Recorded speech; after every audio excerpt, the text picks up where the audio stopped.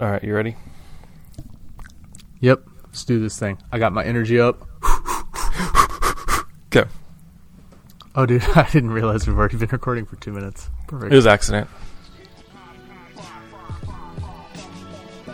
I'm Dash, father of 2 adopted daughters and 2 biological sons between the ages of 2 and 13. And I'm Swy. I'm a year and a half into parenting, and it's way harder than I thought it would be. And you are now tuned into the sounds of Imperfect Dads, a parenting podcast. We're staked out in this little corner of the internet to create a community that has empathy for and camaraderie with other imperfect parents. A place where we can learn from other people how to become better parents. And where we can occasionally figure out how to be cooler parents. Don't forget to subscribe to the podcast and give us a rating on iTunes, Stitcher, or Google Podcasts. And thanks for those of you who have already given us good reviews. You the real MVPs. You can also find us on Facebook and Twitter, where we share items we found that make us think and or giggle. Thanks for listening to this episode, where we get to talk to John Thornton Jr. He's currently the co-pastor of Missions and Outreach at Ephesus Baptist Church in Chapel Hill, North Carolina, and a former youth pastor with helpful insights on teenagers, technology, and stress. Now let's make like a power hitter and knock this thing out. Play ball! Hey, Dash. Hey, Swy. How's it going today? Good, man. Finally getting a little warm weather this spring. Yes, spring has sprung in some parts of the country, and Florida and Arizona, we just don't want to hear about it. I'm not sure that they have 4 seasons. I think it's just like hot summer and then medium summer. But it's a dry heat. I would take it. I So would is take it. it. Yeah, the problem with Kansas is people pretend like it has 4 seasons, but it really only has 2 seasons. Bone-chilling wind and sweat butter summer. And that's pretty much it. That's the list. Yeah, I mean, the joke with Chicago is that the 2 seasons are winter and road construction. You know, I don't know. There's always road construction even in winter, so basically it's just, hell. The best part, though, about not winter isn't being warmer. It's that I'm just really glad that the toddler can now just put on flip-flops and we don't have to get a jacket on him. It's way easier to go outside now super fast. We've just been doing sweaters. That way we don't have to take them off when he gets in his car seat. Oh, that's good. I missed the age where it was just blankets. We can't do that anymore. Yeah. Bummer. Hey, man, so as you have been parenting these last couple of weeks, how have you been in touch with your imperfections as a dad? Well, I think largely this week has been pretty good, but there have been a couple of things that have been brought to my attention by other parents. That you're married to?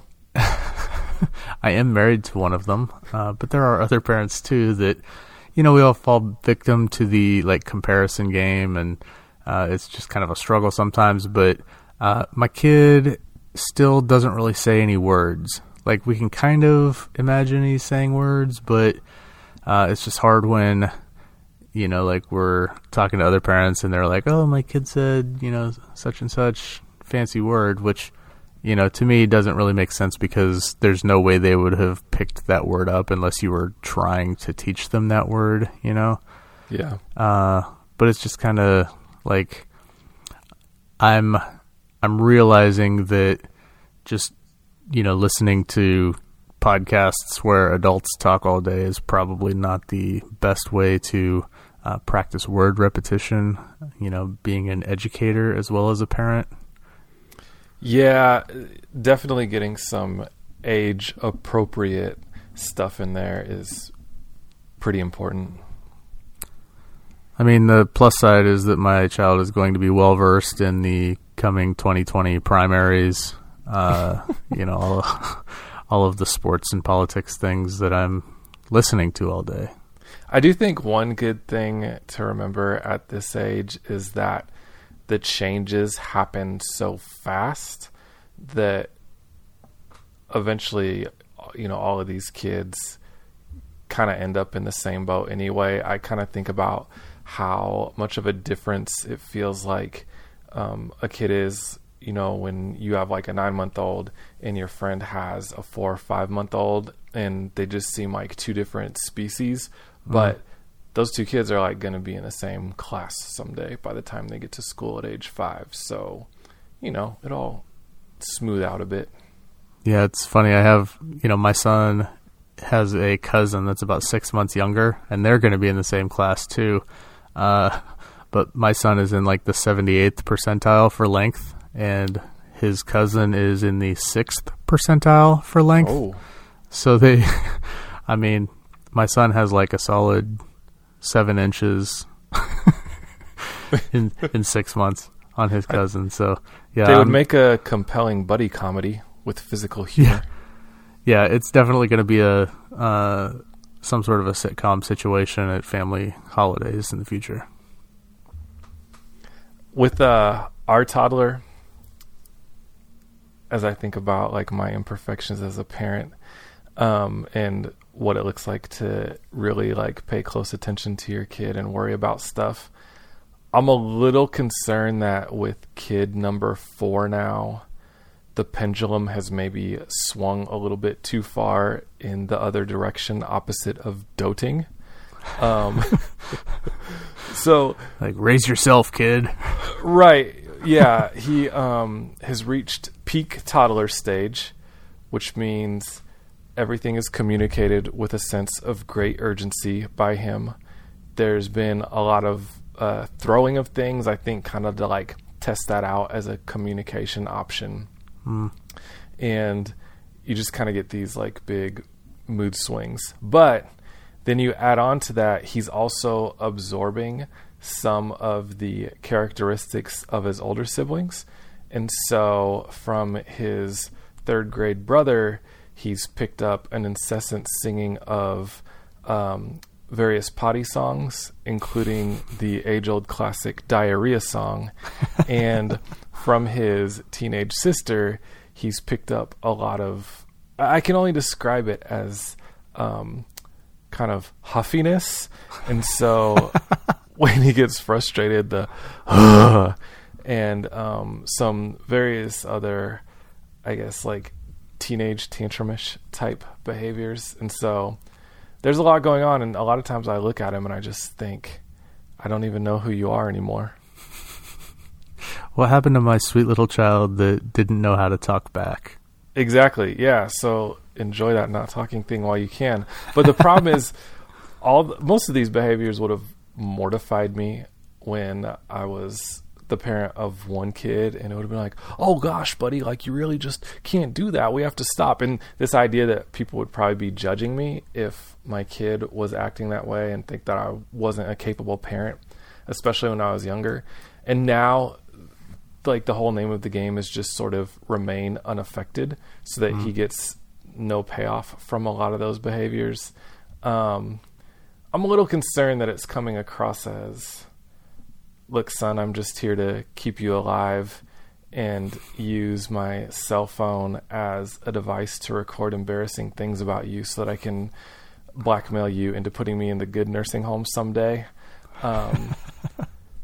So I probably have to moderate a little bit somewhere between overly doting and completely disengaged. Yeah, I hear that.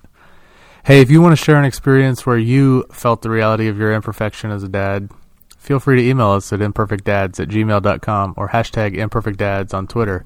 We'd love to hear your stories.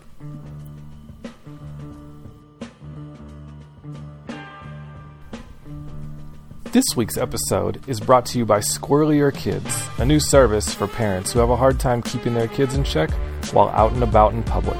Look, we get it. Sometimes you can't stop your kids from acting a fool. You can only hope to contain them. Or at least those were your only 2 options. This is where Squirrelier Kids comes in. No matter how wild your children might be in public, Squirrelier Kids can make them look like absolute angels. By rushing noisy, disobedient, and generally annoying children to your exact location, they will make you look like an amazing parent due to the magic of comparison parenting.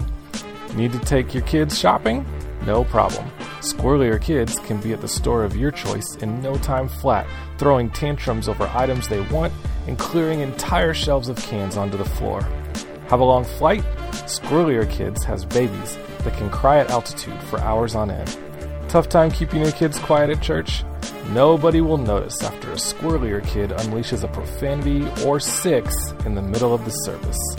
We all know it's impossible to be a perfect parent. Now, thanks to Squirrelier Kids, it can also be impossible for people to think you're the worst parent. Squirrelier Kids, for when you need someone else to drive the public nuts. So what's been your dad's distraction lately? What's been keeping you entertained during nap time? I hit the jackpot last week, and after a years, plural, long search, I finally procured for free a 60-year-old refrigerator.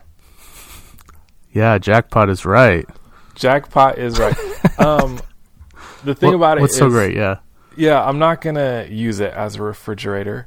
I am going to take out the motor and a number of the other implements, and I'm going to attempt to convert this refrigerator into a meat smoking apparatus.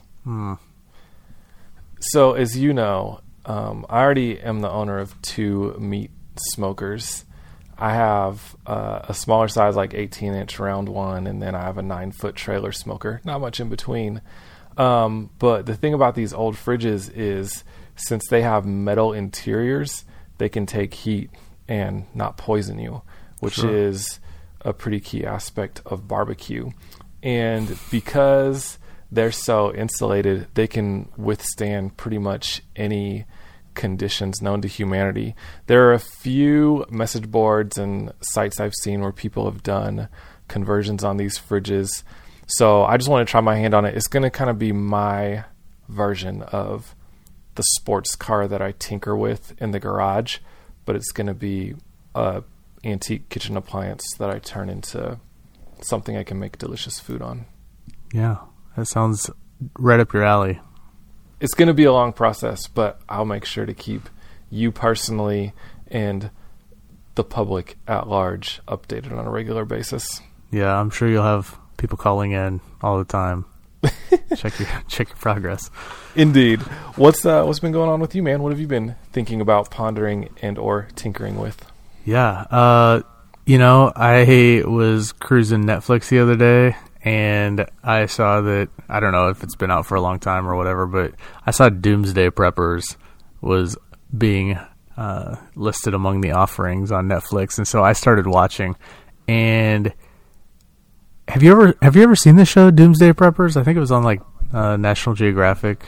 No, are they TV. prepping for a specific doomsday, or does everybody kind of have their own boutique doomsday that they're concerned about? Okay, so yeah, I'll explain the show a little bit, but then I want to talk about what's really interesting to me.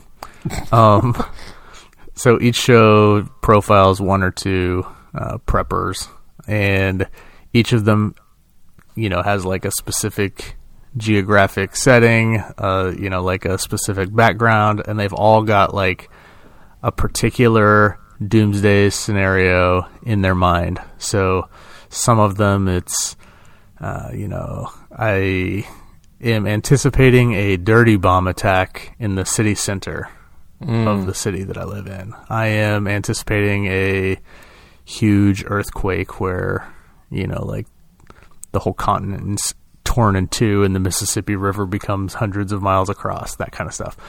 So there's anticipating a Sharknado.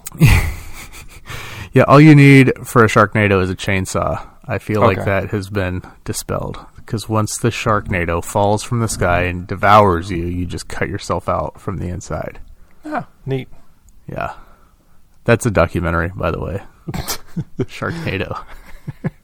Okay, so Doomsday Preppers. So they've all got these, bizarre scenarios in their head, and they're all, really anticipate. I mean, some of them have like thousands and thousands of dollars worth of stuff. Some of them are like turning their homes into fortresses. Some of them get their kids out with like, they fill super soakers with pepper spray and they do like tactical training with their 8-year-olds out in the front lawn. I mean, some of it is just like the most bizarre stuff. But I think the show can almost be viewed as like a parody of itself, in that occasionally it just reveals how, not only how absurd the scenario is, but how really unprepared they are for anything except this specific scenario.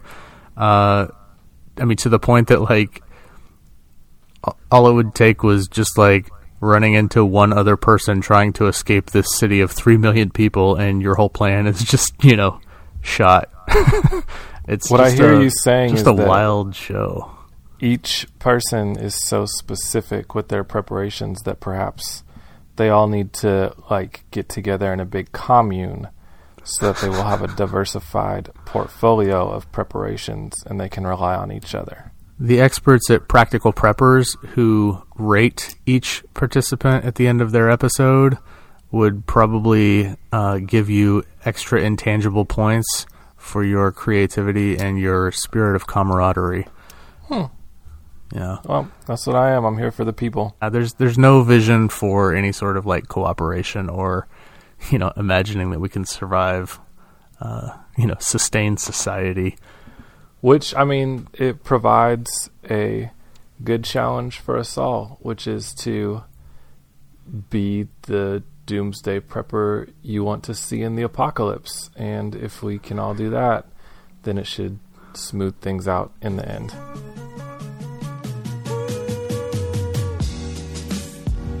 John Thornton Jr. is a pastor, writer, community organizer, dedicated Dallas Mavs fan, and a niche Twitter minor celebrity. He's written several really good articles, which we will link to in the show notes, but he really got our attention with an article describing his experiences working with teenagers in his youth group and the daily anxiety they are facing. So we are thrilled to have him share some insights with us all. Hey, John, thanks for joining us tonight for a few minutes. We were fortunate enough to find an evening where your beloved Dallas Mavericks have a day off. Oh man, yeah. After whipping up on the Golden State Warriors, it was unbelievable. It was incredible. As you stand in between one era of Dallas Mavericks basketball and on the precipice of another, do you have any particular Dirk moments that really stand out to you? Oh, wow. This is not where I expected this interview to go. I thought we were just going to talk about kids. But if we're talking about Dirk, yeah, we're going to have about an hour of Dirk stories. No, so there's two. One, I remember driving home from church when I was 11 with my dad and asking who the Dallas Mavericks had drafted. And he said, I don't know, some German guy.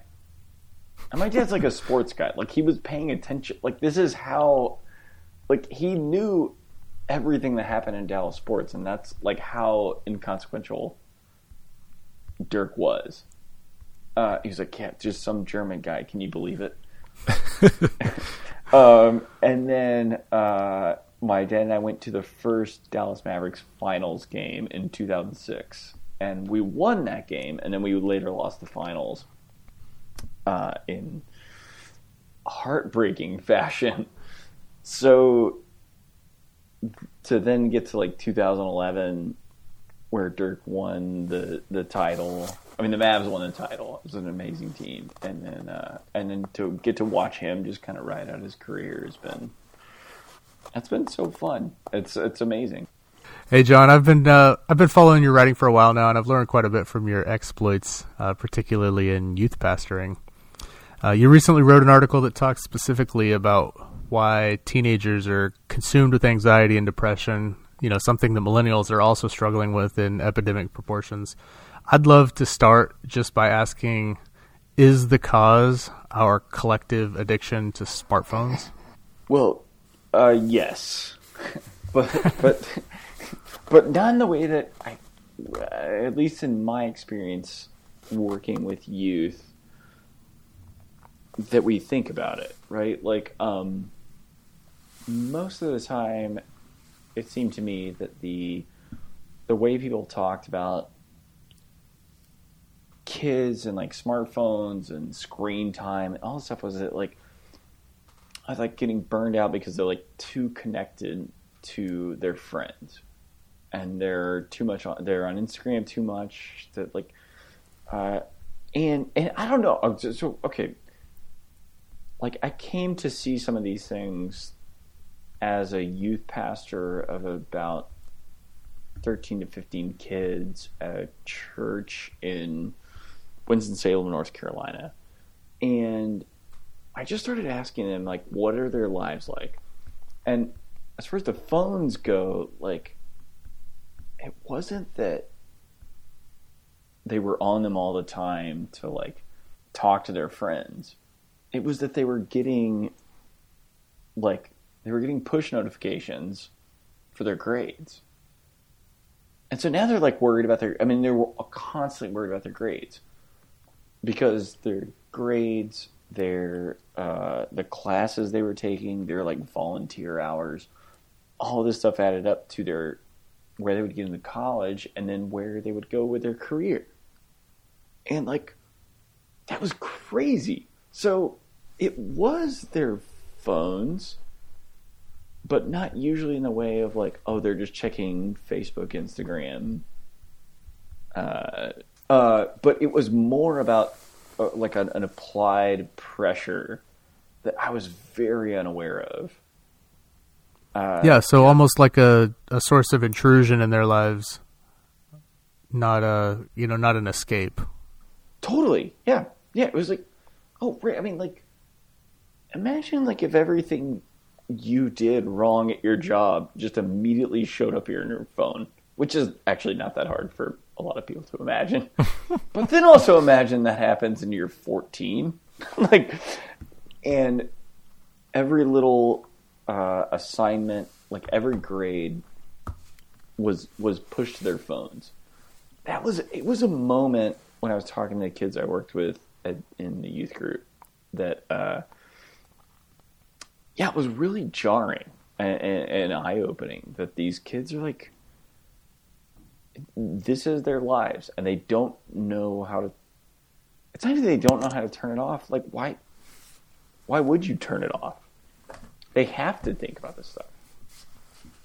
Yeah, it's an interesting question to pose, and maybe part of the answer has to do with what adults model for them.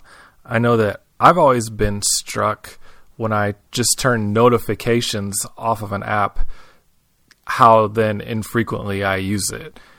And I can still like go back to my email and check it on a regular basis. But if those push notifications aren't coming through, then like I'm in a much better place. So there's the technology, but then also what role do the adults have, the ones who are like actually in their lives, in regard to modeling healthy habits?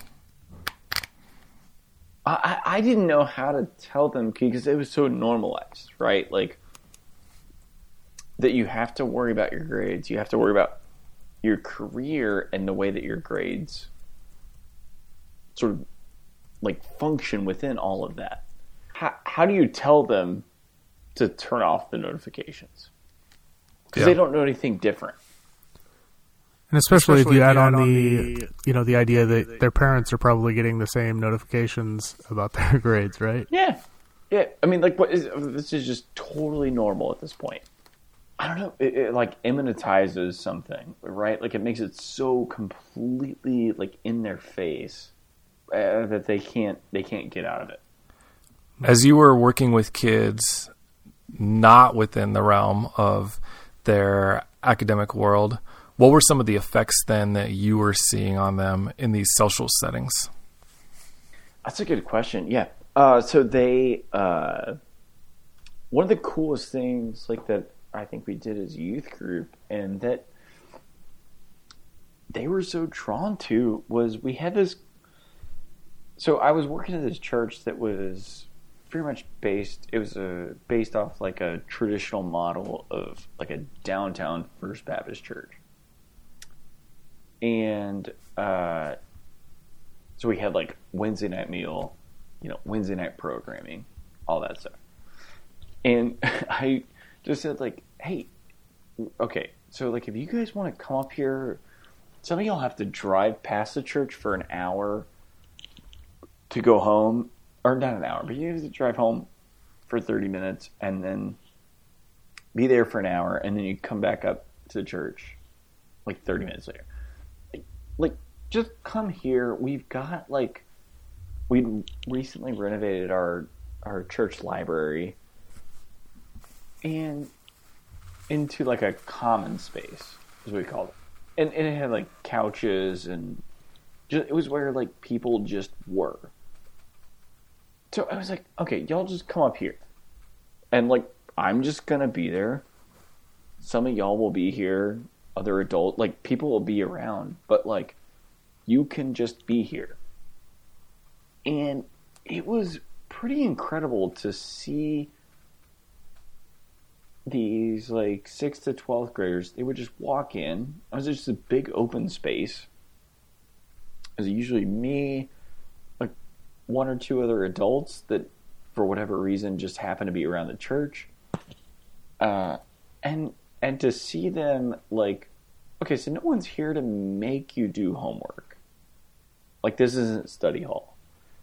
No one's here to make you hang out with people in a way, like, force you into conversation. Like, if you actually just want to go sit in the corner and play on your phone, or read a book, or just do your homework, you can do that. And, like, it kind of worked. Like, they all really said it was. They all said it was a space that they'd not had otherwise. Like, that just didn't exist anywhere else in their lives. But it wasn't just like, oh, I can just go home and go to my room, but like a kind of common space where no one is telling me what to do, but I'm also safe here, and I can figure out how to be with people. That was like a pretty cool thing. So within the context of that space, say we have kids who are at our house because they're friends with our kids, say that we work or volunteer in some capacity where there are young people around. What are some of the markers for kids of those spaces where they can feel free from some of those pressures? One of the things I took to heart, and that I brought into what I do as a minister, but particularly as a youth minister, is that I think kids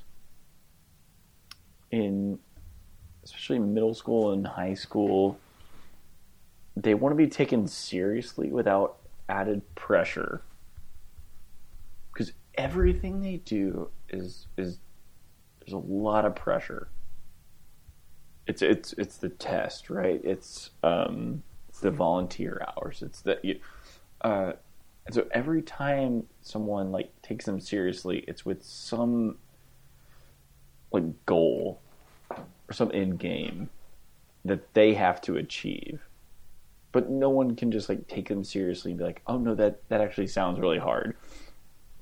So I think that's one thing, taking kids seriously without adding pressure. But then also giving them like occasions for joy or fun that's not advertising. Because the other thing is like, like I worked in an elementary school the first year after I graduated college. I graduated Baylor in 2009, and I worked in elementary school for a year after. And like we had this big pep rally about the standardized test. What? Yeah. Oh my God. The entire thing was about the test. I mean, I worked at this super poor elementary school, right? Like, I mean, it was, and I remember, yeah, I don't know why this, like, we had like a week of like pep rallies about the standardized test, which I think those kids like probably know is like they can see through it, right? Like, at the very least, they like do this big pep rally, and it doesn't matter. Like what I mean, they do that, and then they do the test, and like, and so so the way I put it is to be taken seriously with what like I think a lot of kids want, maybe all of us, but especially kids want is to be taken seriously without added pressure and given occasions for joy, without advertising or sales. This is what I felt in the elementary school that I worked at. Yeah, so almost a place to not have to optimize their future. Totally. Yeah, I mean, these kids are being asked to think about, like, what does they want to do when they grow up? And that's what a horrible thing to think about. Just because who knows? I'm hoping that by the time I hit, 50 or so, I'll figure out what I want to do when I grow up. It does seem like some of that pressure, as much as we give parents a hard time for pressuring their kids or schools a hard time for pressuring kids, some of it does seem a bit like a loving survival mechanism, because people do want their kids to succeed in life, or at the very least to have some level of comfort or opportunity or doors open to them. You've written before about how we are preparing kids for a world that doesn't exist anymore. What kind of world should we be preparing kids for? It's crazy to think about, like, what kind of world we would want to prepare kids today to live in, because I can't envision it, and the times I try to envision it, it's really, really bad, and that's terrifying. It's a real problem, right? Like, we know that things right now aren't tenable.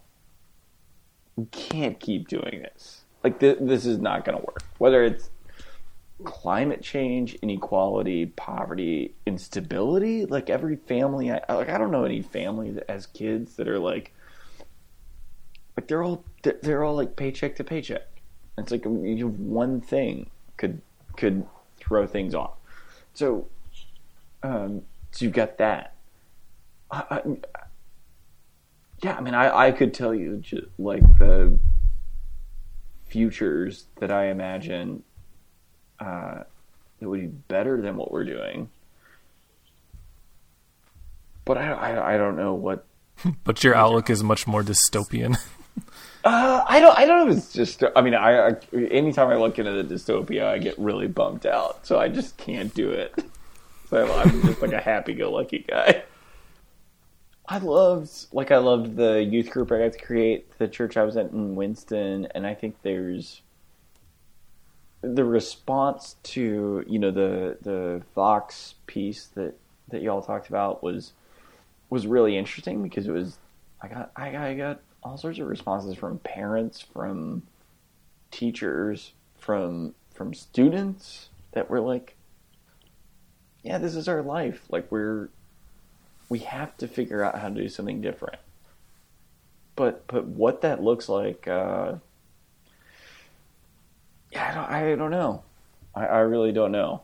But it can't be individual. It can't just be like, so what should parents do? What should teachers do? Which is a question I've been asked in response to these things. Like, these are collective problems. They require collective solutions. And individually, we're just trying to adjust. Yeah, so I mean, you talk about like, a global societal level rather than individual consumer choices, right? Yeah, and one of the big decisions that parents have to navigate is on what level can we reasonably affect change? Like, is that on a community-wide level? Is that on a city-wide level? Do we simply try to affect change within some other social structure, be it religious or otherwise, that we are a part of? Or do we try to change the world? And depending on context, I think that is a little bit different. Like, where Ben is at in Chicago, for him to affect community-wide or city-wide change is going to look different from me, where I'm in a town of 2,500 people. So maybe that's part of the thought process that parents have to kind of navigate and really discern, is on what levels can I contribute to a better future for my kid, or maybe even a better now. So John, some of your work has used the dichotomy of retributive views versus redemptive views. And I'm thinking particularly of that article you wrote for Plow about debt. Can you maybe use that framework to unpack those two views and their differences, but then also talk about how we can approach these problems and this generation with empathy and understanding rather than a judgmentalism toward their specific consumer choices or habits? Yeah, that's a good way to maybe frame this, right? Like, and I should say, like, I that whole framework is from Adam Kotsko, who I cite in the piece that I think you're gonna link. And there's one way of like thinking about this, and I would be interested to hear y'all's response about this, like with regards to what it's like to raise a kid, because or kids or children. They're kids. Goats have kids. You have children. It's a great like Malcolm X quote. I wrote this piece about student debt and the ways of framing it and understanding it. And there's one way of framing it and understanding it that is retributive. That said that it's like, yeah, look, you should have gone to this school or the other. Like that was, that was your choice. And by virtue of the fact that you went to this school and that they charged this much money, like now you have this much debt, and that's your deal. And we being like a church or, I mean, just anybody, like none of us owe you anything. Church, society, government, whatever. We shouldn't cancel your debt. We shouldn't, you now have it. Yeah, you made this choice. Now you have to deal with the consequences. Totally. Yeah, that's the way of understanding. And okay, so that's one way of dealing with this. The other way of dealing with it is, okay, but it actually seems like you made this choice, but we want to help you. And these aren't mutually exclusive. The other way though is as you said, the redemptive. It's like we want to help you get out of this. And how do we help you get out of this? Well, we help you by making better decisions in the future. And we can do that. So you've just accumulated all this debt, and so you've got let's just think about it in terms of raising a kid, right? Okay. So I don't want to be this retributive that raises a kid and is well, you decided to go to this school that had a great program that had that you wanted to go to, that your friends were going to, that just it all made sense. I can't even. I have no idea why I went to Baylor. If you get out of that and you let go of all of it, and then you get to this. And you're but you can also pay off your debt. So now, the way you pay off your debt is you make decisions going forward that save you a little bit of money here and there. And this is the redemptive view that you brought up, right? Okay, so look, we're not going to hold it over you that you decided to go to this university or this divinity school or this graduate program, or you were just doing the best you could. You didn't know. But now you know, and now you have some amount of debt that you've got to pay off. And the way you pay it off is by making these very little decisions about, eating out, whether or not you, get a beer with dinner or you don't, all these little things. And, you can you can work your way back. And the way I put it in the piece that you mentioned, in the plow piece, is I always goof it up when I try to say it aloud, but it's that that 40,000, the one decision that results in $40,000 in debt can be made up for by $40,000 or 40,000 decisions that result in $1 extra. Does that make sense? Or is that like once you've gone into debt, now you can make up for it by foregoing the Starbucks coffee or it's like, and all of it just is like it's just such a depraved way of looking at one another. It's a depraved way of looking at family, at looking at like what education is for, at how we ought to be with one another. It reduces everything that it seems like we're supposed to do together to this kind of calculus. That's just awful. How do we approach these consumer choices in a way that can build, empathy and understanding and solidarity, rather than a judgmentalism toward a particular choice that was given to a 17-year-old that's a full 10 years away from a fully developed prefrontal cortex, how do we do that? I like Adam Kotzko. I don't know if you follow him on Twitter, but he's really great. He had this tweet that went viral several years ago. That was like, we ask these 18-year-olds to take out thousands of dollars of loans. When 6 months ago they had to ask to go to the bathroom. Yeah. Right. Literally, you think about a high schooler.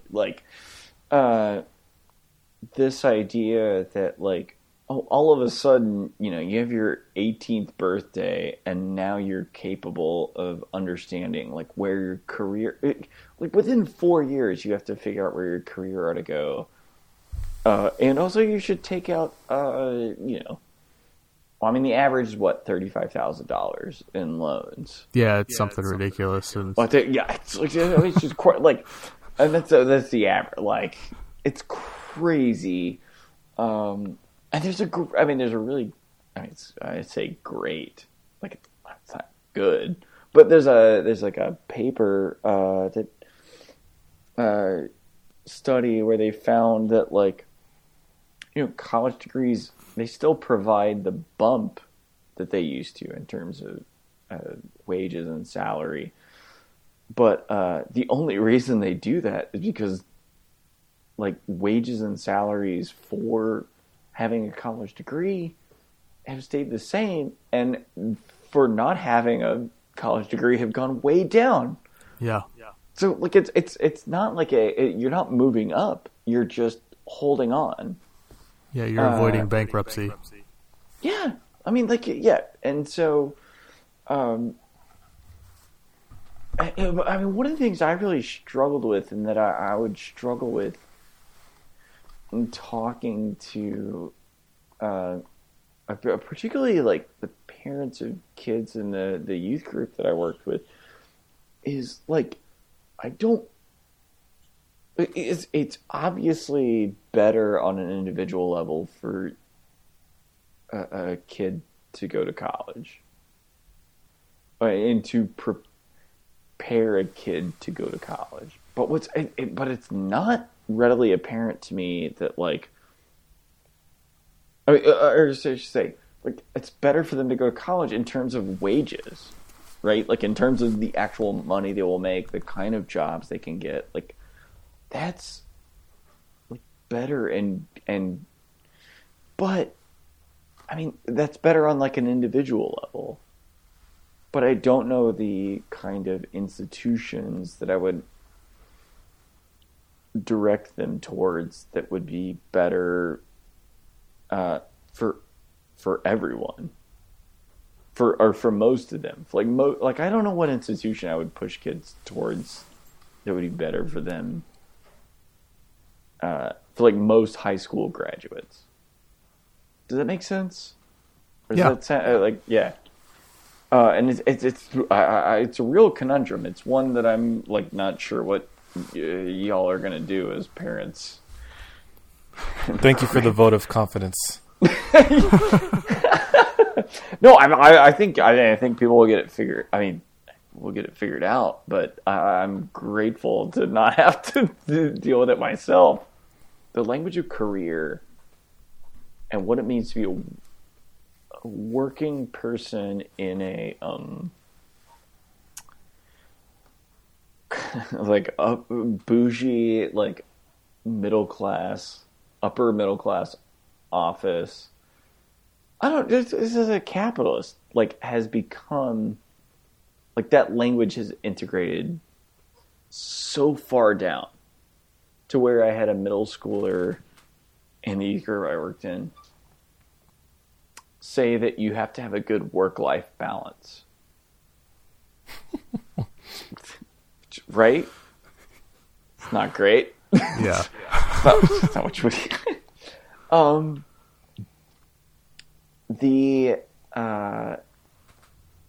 So that's one thing.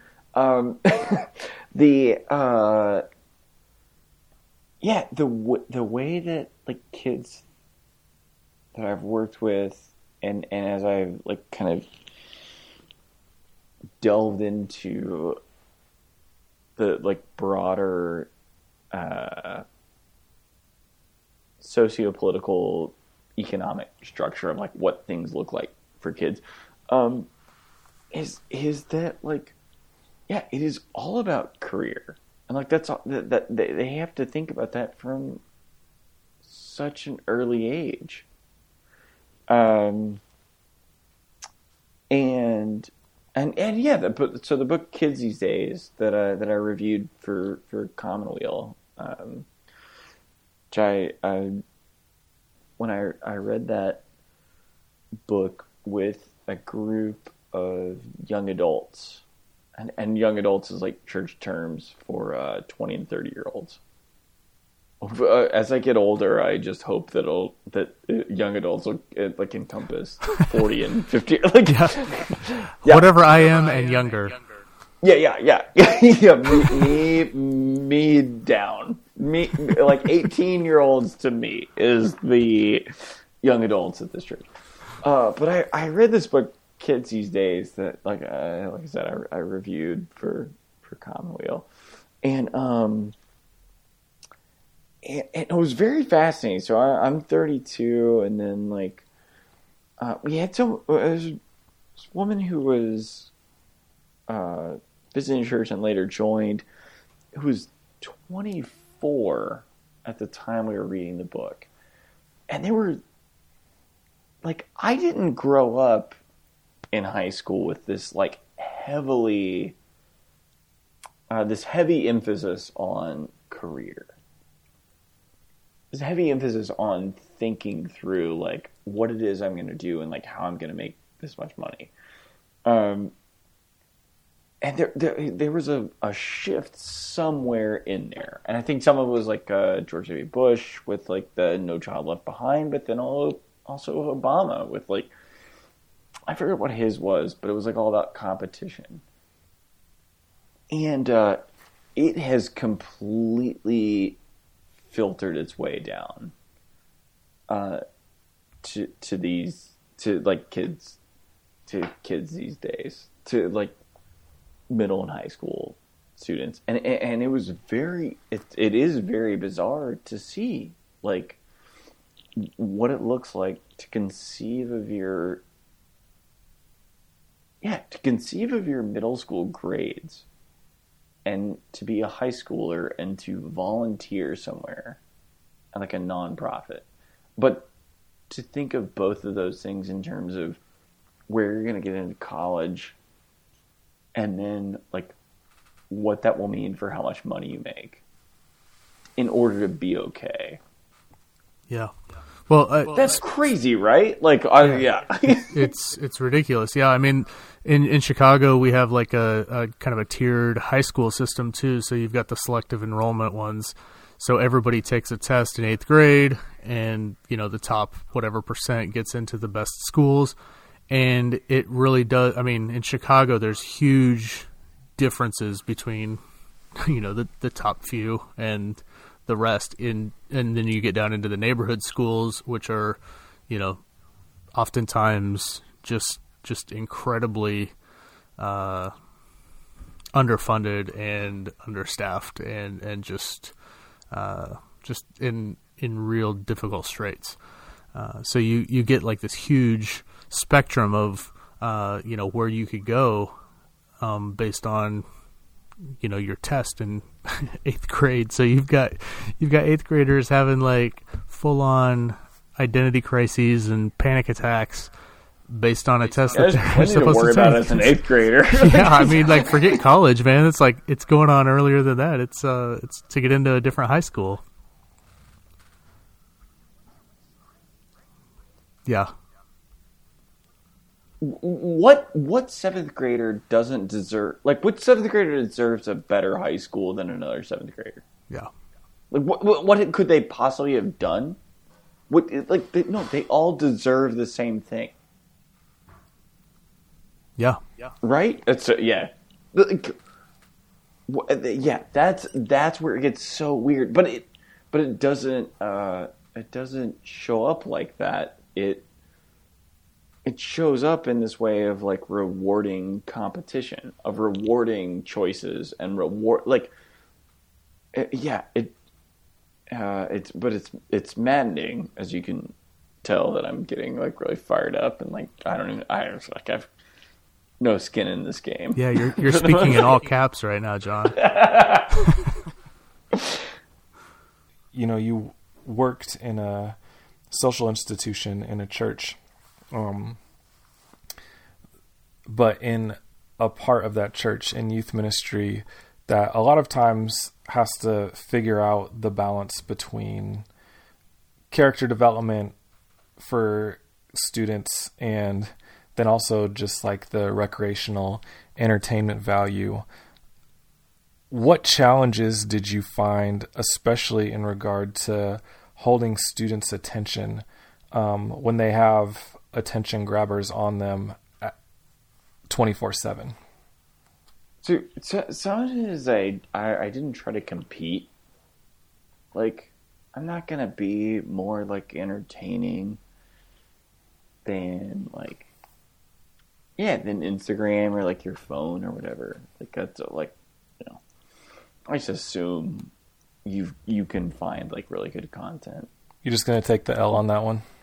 Yeah. I'm just gonna hope you don't follow me on Twitter. But like, I mean, yeah, most of it was like, okay, so like, what would I have to do? What would we have to be as a group?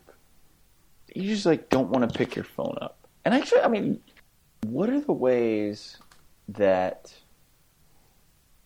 like we can be together?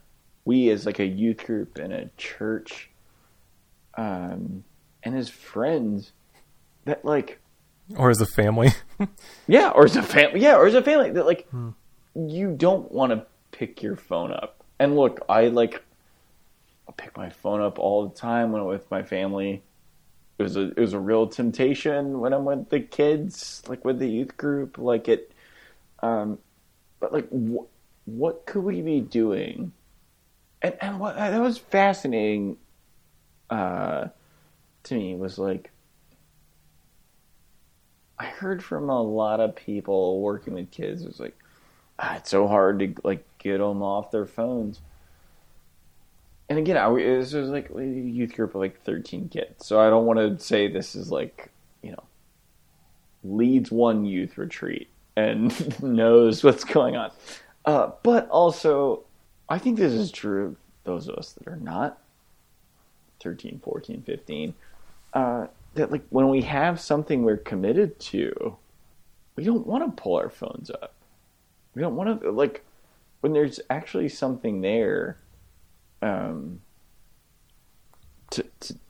do something about, or to be with, or like people to be with. Like, we don't want to be on our phones. Yeah, so it's like, it's not about entertaining and grabbing attention. It's about like creating value in the content, right? I don't know though. Like, if societally and generationally there are signs of addiction with how we use technology, then like there is a compulsive piece of that. Like, there is something culturally that we have to sort out, because by nature we would be going back to technology even if there was something of value in our presence that would be better to pursue. Yeah, so it's just about, I mean, like, give people something else worthwhile to pursue. Like, I mean, that's of more value than being on your phone. Give them a protest. Give them a pursuit that's worth more. But I think people want something more than what we've got right now.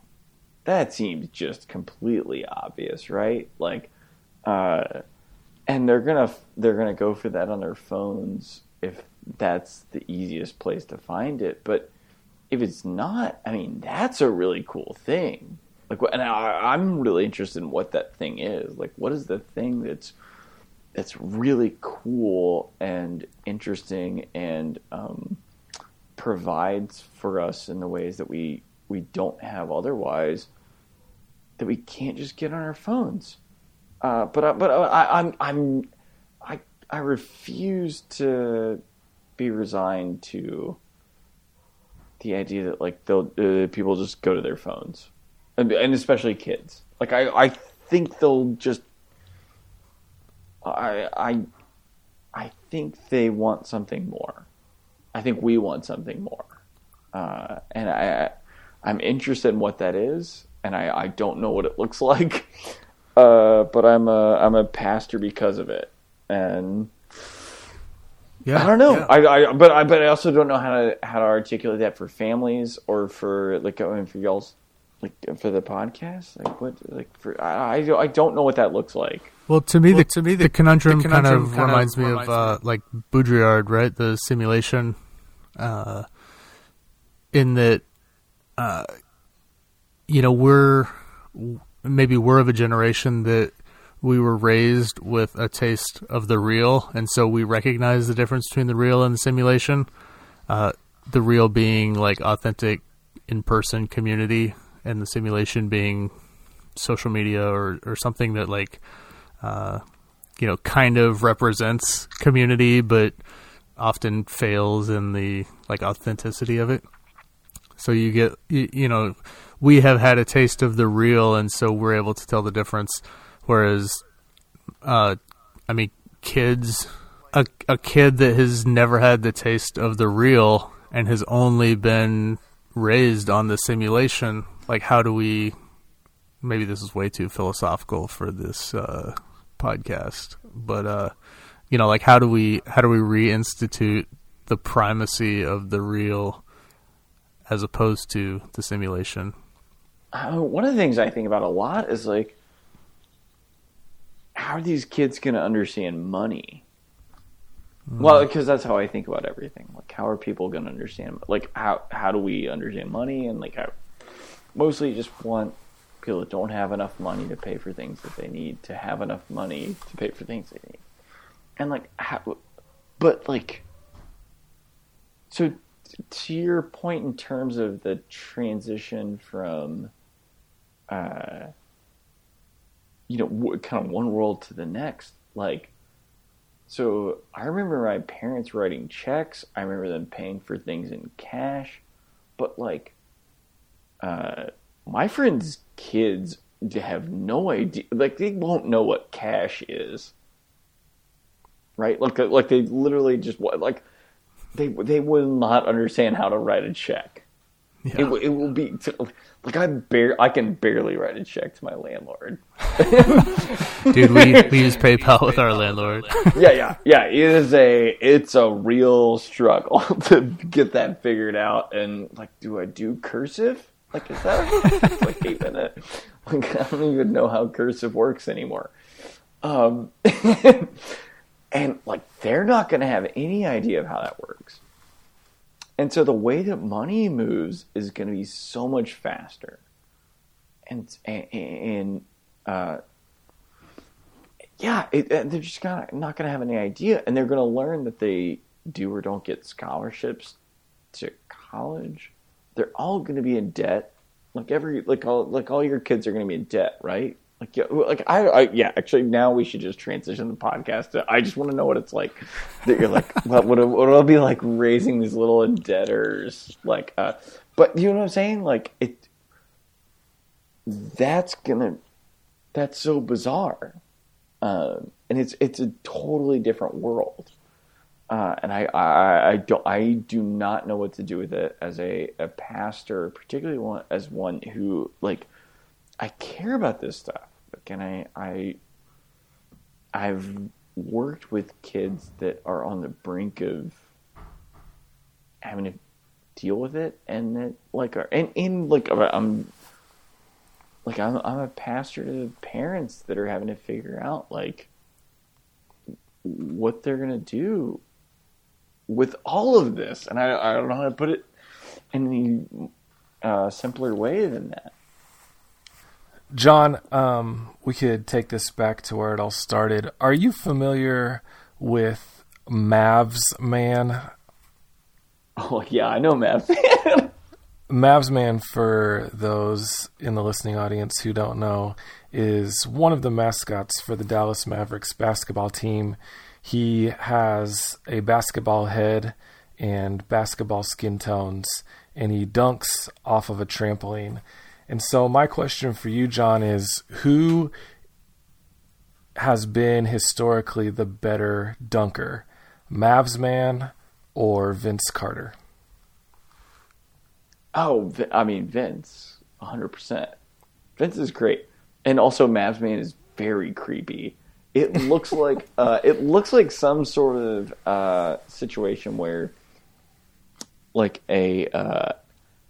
it's like an Ichabod basketball. Yeah, it's like a total like a Marvel like the worst Marvel hero. like someone fell into a vat of like just like nuclear waste, and then someone accidentally dropped a basketball in, and then a guy fell in, like a 5'9" guy fell in that had like massive calves.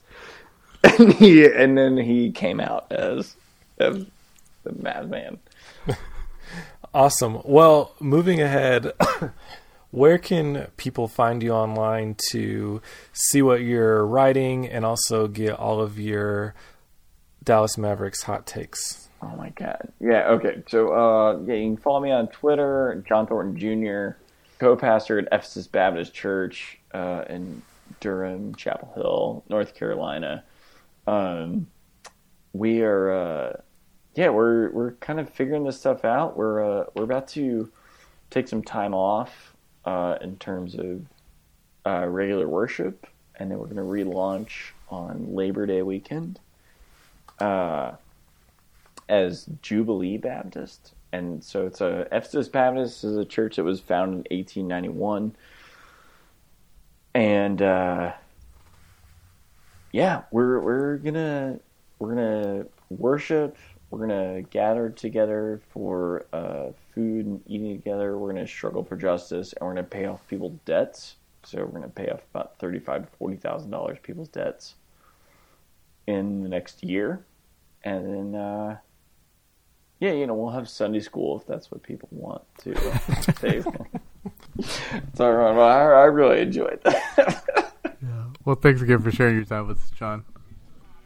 Yeah, it's great. We'll do it again. Yeah. Really doing it. Yeah. Still doing it again. What did we learn today, Swy? Man, I learned about how pervasive the technological intrusion is into our lives.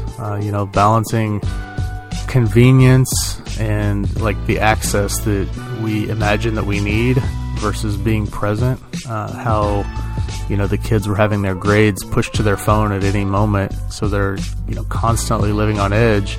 It's not really about convenience at that point. It becomes like this really anxiety-inducing experience. What about you, man?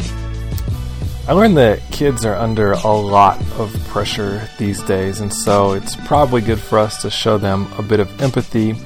Also, probably good for us to think about the type of world that we are creating for them to be adults in the future, and how we can prepare them to do well in that world. Being a new independent podcast is tough in that you need to have a certain level of engagement to get more attention from search engines and apps. If you like what you hear, you could help us tremendously by going on iTunes, Stitcher, or Google Podcasts and giving us a rating. It really helps. Rating us on Yelp does not help, but if you do decide to go that route, please make sure to emphasize that we are delicious and provide courteous service. Thanks so much to the Passion Hi-Fi for all of the music on this episode. Check out thepassionhifi.com to hear the selection of beats and instrumentals he has available for free and for sale.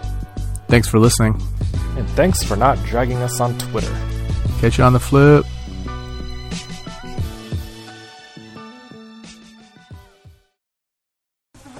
What do you call a droid that takes the long way around? R2-D2. No. R2-D2er. Oh boy.